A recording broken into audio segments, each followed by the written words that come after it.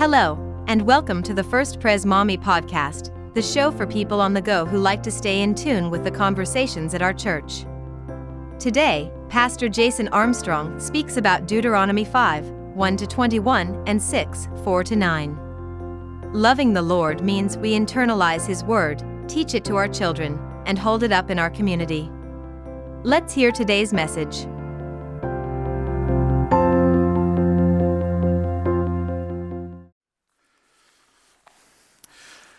Well, as I was considering our text for this week, a question came to my mind as I was looking at, especially at the Deuteronomy 6 passage, and the question I asked myself is, what does complete love, what does complete devotion look like?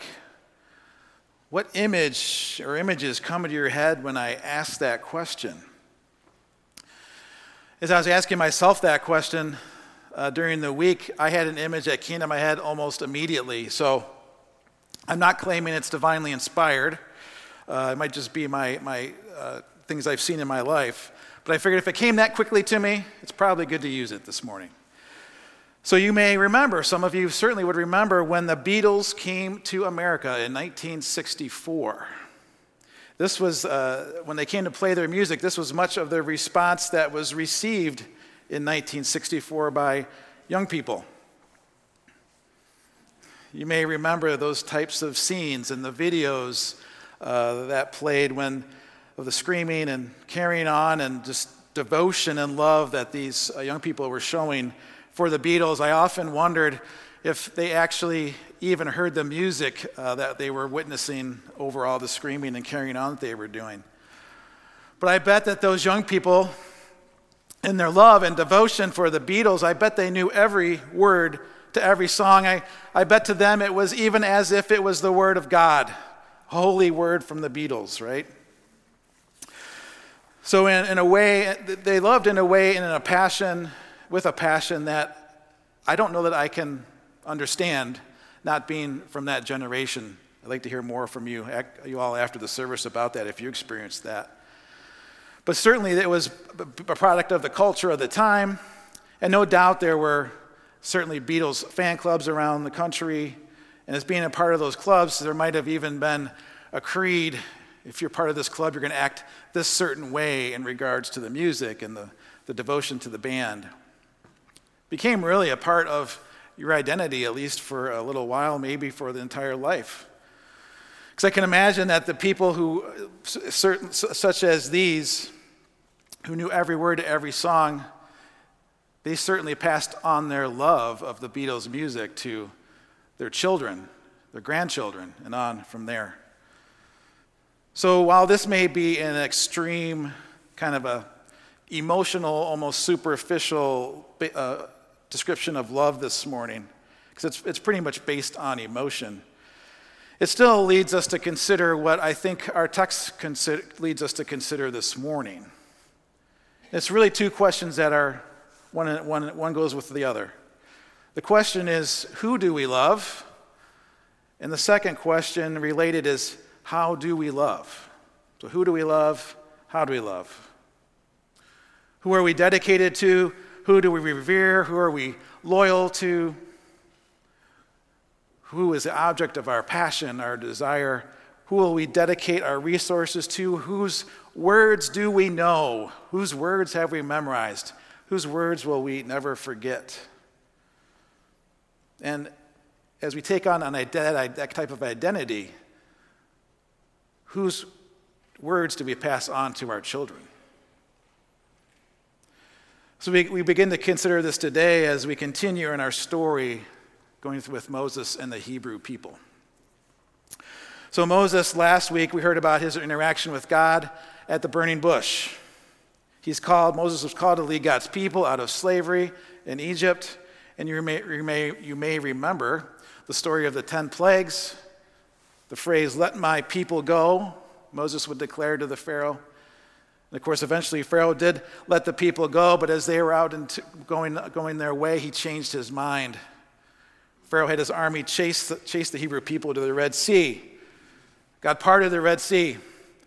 The Hebrew people crossed safely, and when the Egyptian army crossed, the waters came back and destroyed the army. And as they were going along after that, they were going to go into the land of Canaan, to the promised land. They sent 12 men out to survey the promised land, to see what waited for them as they came to take this land that has been promised them. 10 of the men came back. They did not trust in the Lord, they did not trust in the Lord's promises, they did not remember who they were, they did not remember who God was, and their report was, these people, we can't defeat these people. They're too big, they're too strong. We should not attack them, we'll lose. This is in Numbers 14, if you'd like to read that story later. 2 men remembered God's promises, who God is. That would be Joshua and Caleb. And they came back and said, we can take this land. God is with us. They remembered God's promise. But the people rebelled against Jacob and Caleb, Joshua and Moses and God, and they said, no, we believe these 10 other men. We are afraid. We're not going to pursue the promised land. We don't believe that God is who he says he is. We don't believe in God's promises. We don't remember. So God said, well, now you're going to wander the desert for 40 years till that generation is gone, the people who rebelled against me. And in our text today, those 40 years are coming to a close. The Hebrew people are on the verge of entering into the promised land, into Canaan. They're just on the east side of the Jordan River, getting ready to cross over. So as the Hebrew people prepare to cross the Jordan River, they face this defining moment as they look to what's going to be in the future, as they take in on this land that was promised to them for generations and generations by the Lord, as the Lord's chosen people. We remember this in Exodus 19:5. Now, if you, the Hebrew people, obey me fully and keep my covenant, God says, then out of all nations you will be my treasured possession. You will be my treasured possession. So as they look to begin their future with this in mind, God's people in the land of Canaan, they face a threat. They're surrounded by other cultures who worship other gods. Cultures that could distract them or influence them and their descendants from remembering who God is and by extension remembering who they are.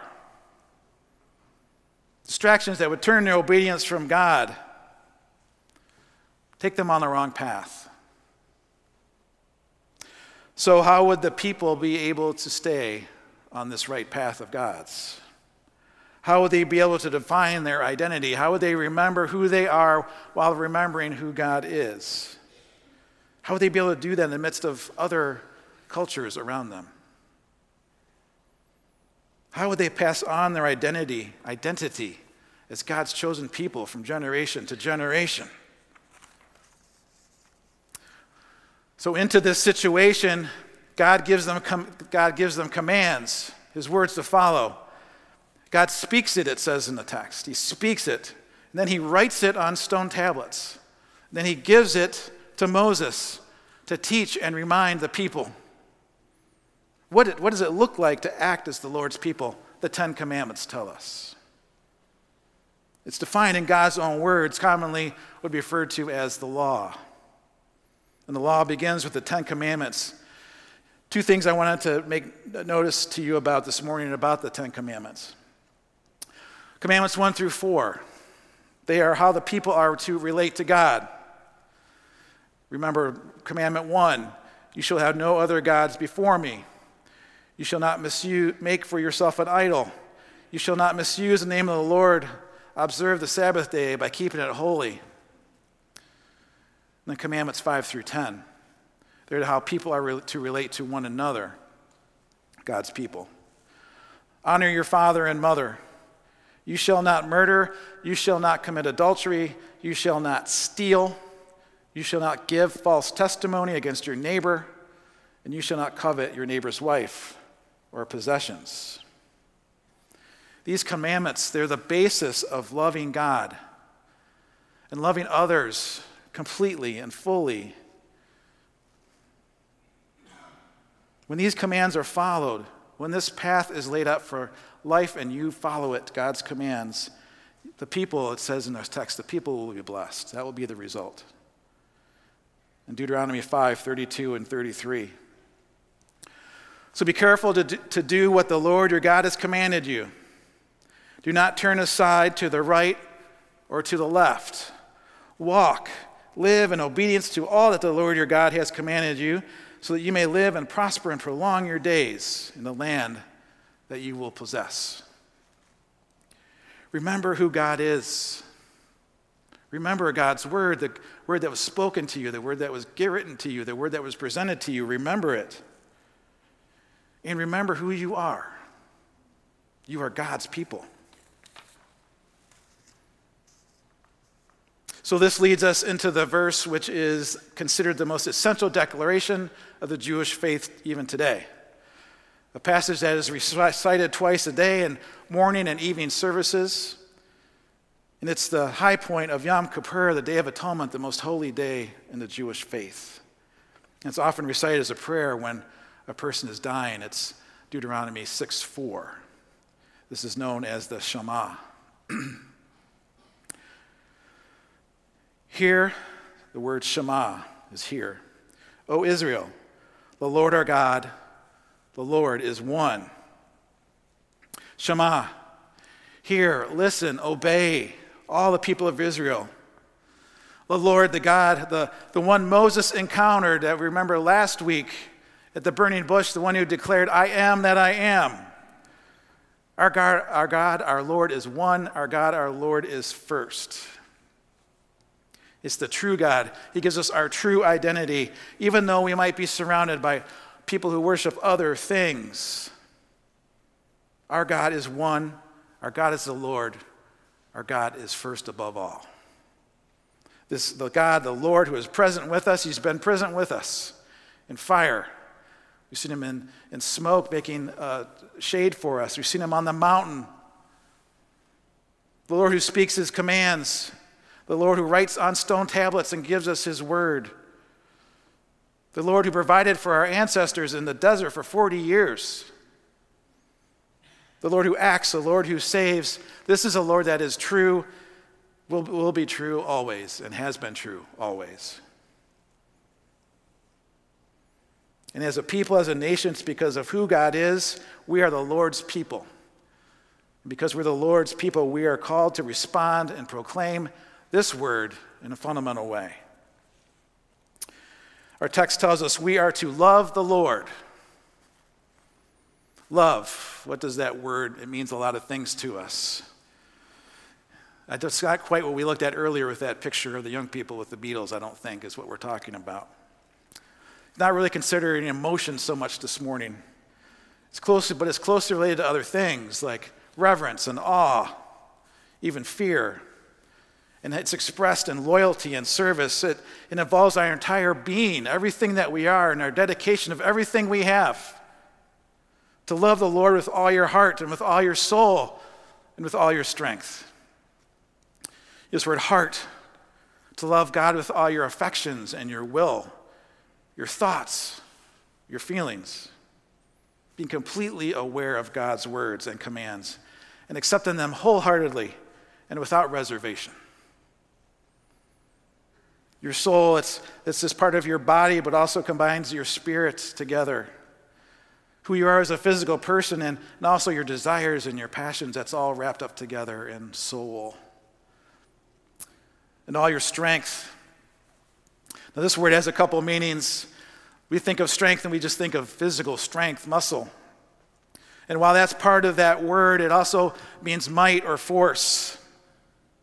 So the strength you display and the resources that you have and the status that you have in the world and the wealth that you have and all your possessions, that allows you to bring might and force and power. Those are also strength. In other words, we're to love God with all we are. We're to love God with all we have. So this is how we love the Lord our God. We love him with our hearts, our minds, our will, our inner being. And that brings us into Deuteronomy 6:7, which specifically talks about children. This is a command that goes on in perpetuity to remember to pass on God's commands, God's words to our children. Teach them to your children. Remember who I am, so that you remember who you are, and they remember who they are. So each generation to follow, they can face challenges that will pop up in their face. Certainly the people will have challenges and they enter the promised land. We have challenges today in our own time. But that our children will not be overwhelmed by temptation to swerve in a different course in their life. Scripture just talked about swerving from the right or to the left, but staying on God's road of freedom. Impress these words on your children. Teach them directly and clearly who God is and what God's word teaches. Teach them sharply, teach them diligently. And do this consistently and do this without limit, with a sense of urgency. This is how important the Lord's word is. The text says to speak to the Lord and declare and teach them when you get up and when you go to sleep, when you sit down and when you walk. This means always, in all circumstances, with urgency and with great import, continue to teach the word of the Lord to your children, so that you remember who you are, you remember who God is, and they remember and know who they are and have their identity in God. So teaching children about God and God's word is definitely an urgent matter. Those of you who've had children, you know that once the child is born, it seems like that clock ticks, and it ticks faster and faster and faster, and all of a sudden, a child who's born is all of a sudden going to graduate high school soon, like my own son sitting back there. I remember going to a conference called an Orange Conference with Jeanette Axford and Stacy Tolbert. I think it was about 10 years ago. And if the orange is a strategy. It's a strategy to disciple children. It leads parents and leaders to create a community that communicates the timeless message of who God is and who they are to them, so that the next generation can love God fully and love others as well.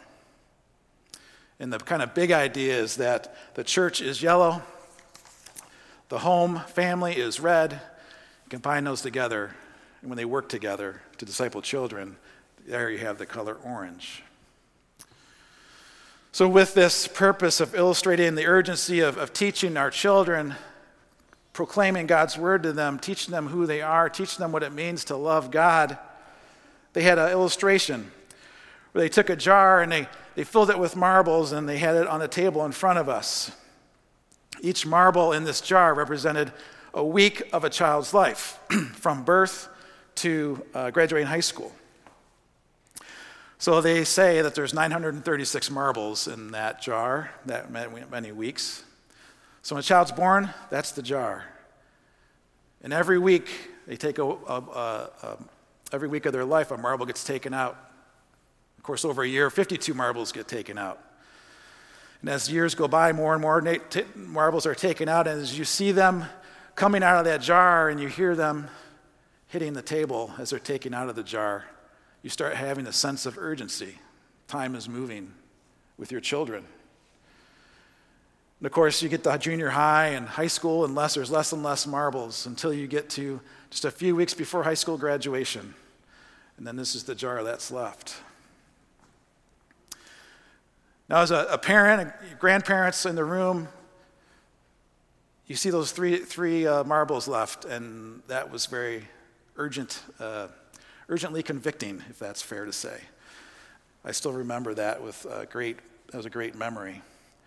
But it gives us a sense of the urgency of time going by that we have to communicate and teach our children, impress upon them who God is and who they are.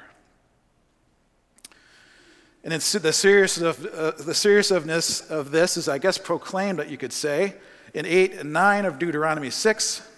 Tie God's word as symbols on your hands, bind them on your foreheads. In Orthodox Jewish tradition, they've taken this literally, and they wear what's called phylacteries. which are small leather boxes with straps on them, that they actually put this text and some other texts in these boxes. They put them on their head, on their forehead, and they put them around their arm. There's a picture of a gentleman honoring that. This symbolizes their physical, emotional, and intellectual dedication and love of God, and also remembering who God is and who they are. Of course, as you can imagine, this translates further into their homes and communities, putting the word above their homes, it says in the text, and the gates of their cities. And while we don't prescribe to this faith tradition, certainly we can learn some dedication, a lesson about dedication and faith from that type of practice. But from this moment in the Bible, we are, as we move through the history, and we'll move through this history together over the coming months, of course, we notice two things that even reflect our confession this morning. One is that the Hebrew people are people like we are people, and we fail over and over and over again to follow God's laws and God's commands, the ones that have been spoken and written and carried to us. Two, it became easy over history to start adding to the laws and in the way we measure as human beings for it to become a natural source of measurement. Who follows the law the most is the most righteous. This outward measurement of faith and love, and who's loving God and serving God the best. So Jesus comes along. And he notices how the law has been misused. It's not about the love, the dedication, the entire being of loving God and serving others and serving God. It's about, what do I look like on the outside? Am I following the rules? And of course, in the New Testament, the Pharisees are one object of Jesus' scorn when he starts thinking about this. In Matthew 23:27, he actually refers to the Pharisees as whitewashed tombs. They've followed the law, they're doing all the right things, but it's for their own glorification instead of loving God fully. So they may look good on the outside, but on the inside, they are rotten, they are sick. So Jesus remembered and knew the law was about love, loving God with our entire being as we described.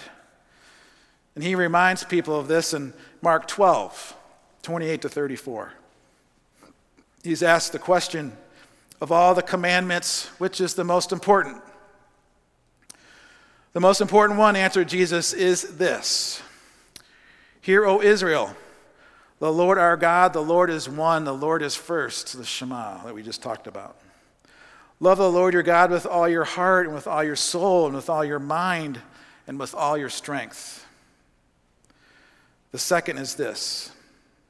Love your neighbor as yourself. There is no commandment greater than these. So Jesus knew this because the scripture tells us that Jesus is the fulfillment of the law. Where we fail, where people fail to love properly and completely love God, their neighbor, Jesus did and Jesus could. Jesus loved completely with his whole being. He loved others, he loved God, he loved people and God, and was obedient all the way to the cross, as Pastor Clint mentioned earlier. And because of his death and resurrection, because of his loving completely, we're now forgiven. And we now have complete access to God. So the question that I started with this morning, it was, who do you love and how do you love?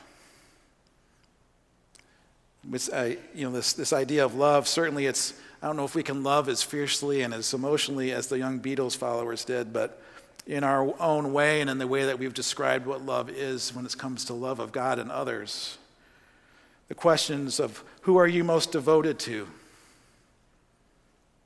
Whose word is in your heart and mind Whose word do you know and teach to your children and your grandchildren and the people in your family? Whose word do you teach or attach to the doorway of your home? Whose word do you proclaim in your community? Have you chosen to love something or someone more than God's word and more than Jesus Christ? Well, Jesus keeps it rather simple. In John 14:15, he declares this. If you love me, Jesus says, keep my commands. Follow the commands the Lord gave Moses to guide the Hebrew people and that Jesus fulfilled. Jesus affirms to us today. Love God completely. Love your neighbor with your whole heart, soul, and mind. And when you do these things, remember who your Savior is. Remember God's word. You'll declare who God is and declare your identity as disciples of Christ. Let us pray.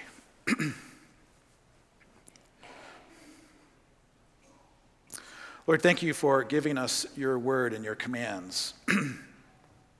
While we acknowledge that we are not able to fully follow them, we do all sin and fall short of your glory, Lord. We do thank you for the forgiveness and mercy we found because of our failures through Jesus Christ. Lord, we also pray for your wisdom and your guidance and your strength as we do seek to follow your commands, to be more and more like Jesus every day. And Lord, we pray for our children. We pray that you give us the ability to teach them well, to teach them to know your word and to love you fully, to know who they are, to always remember they are children of God, and to be agents of your love in the world. In Jesus' name we pray. Amen.